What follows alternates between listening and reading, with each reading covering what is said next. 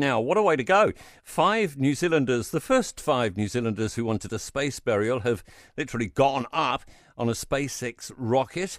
Family and friends were invited to a live stream memorial for their loved ones, and the New Zealand company that organises these final farewells is Stardust. Managing Director Stu Potter is with us this morning. G'day, Stu. How's it going? Hey, good morning, Tim. How are you? Very well. What happens here? You put my ashes on a rocket and send me up? That's pretty much, you've simplified it really well. Hey, just a quick correction too, Tim. This morning's flight was postponed. We've been delayed by 24 hours, so we've been pushed out to tomorrow morning. So for anyone that's keen to have a look, we'll have that up on our website so you can watch the live launch, which is currently forecast for, I think it's 5:30 for tomorrow morning. All right. Something else went up from SpaceX because I checked early on. But anyway, you put me in a satellite when I go on this thing and I go around for a bit. Is that right? That's correct. So we take the tokens. The tokens do contain a gram of ashes from your loved ones, which are then placed onto the satellites that go into orbit, so on the SpaceX Falcon 9 rockets. And then they sit up there for about up to 10 years before they re-enter into orbit. All right. Obviously, you'll have privacy rules, but can you tell me anything about the kind of people that have booked this?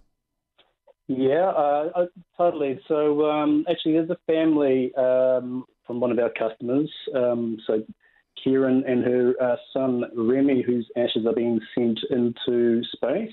So there's a story online about Remy and the passionate person that he was and the association and affiliation that he had with space and rockets, and had actually been out to the SpaceX site to go and watch some of these rockets go up.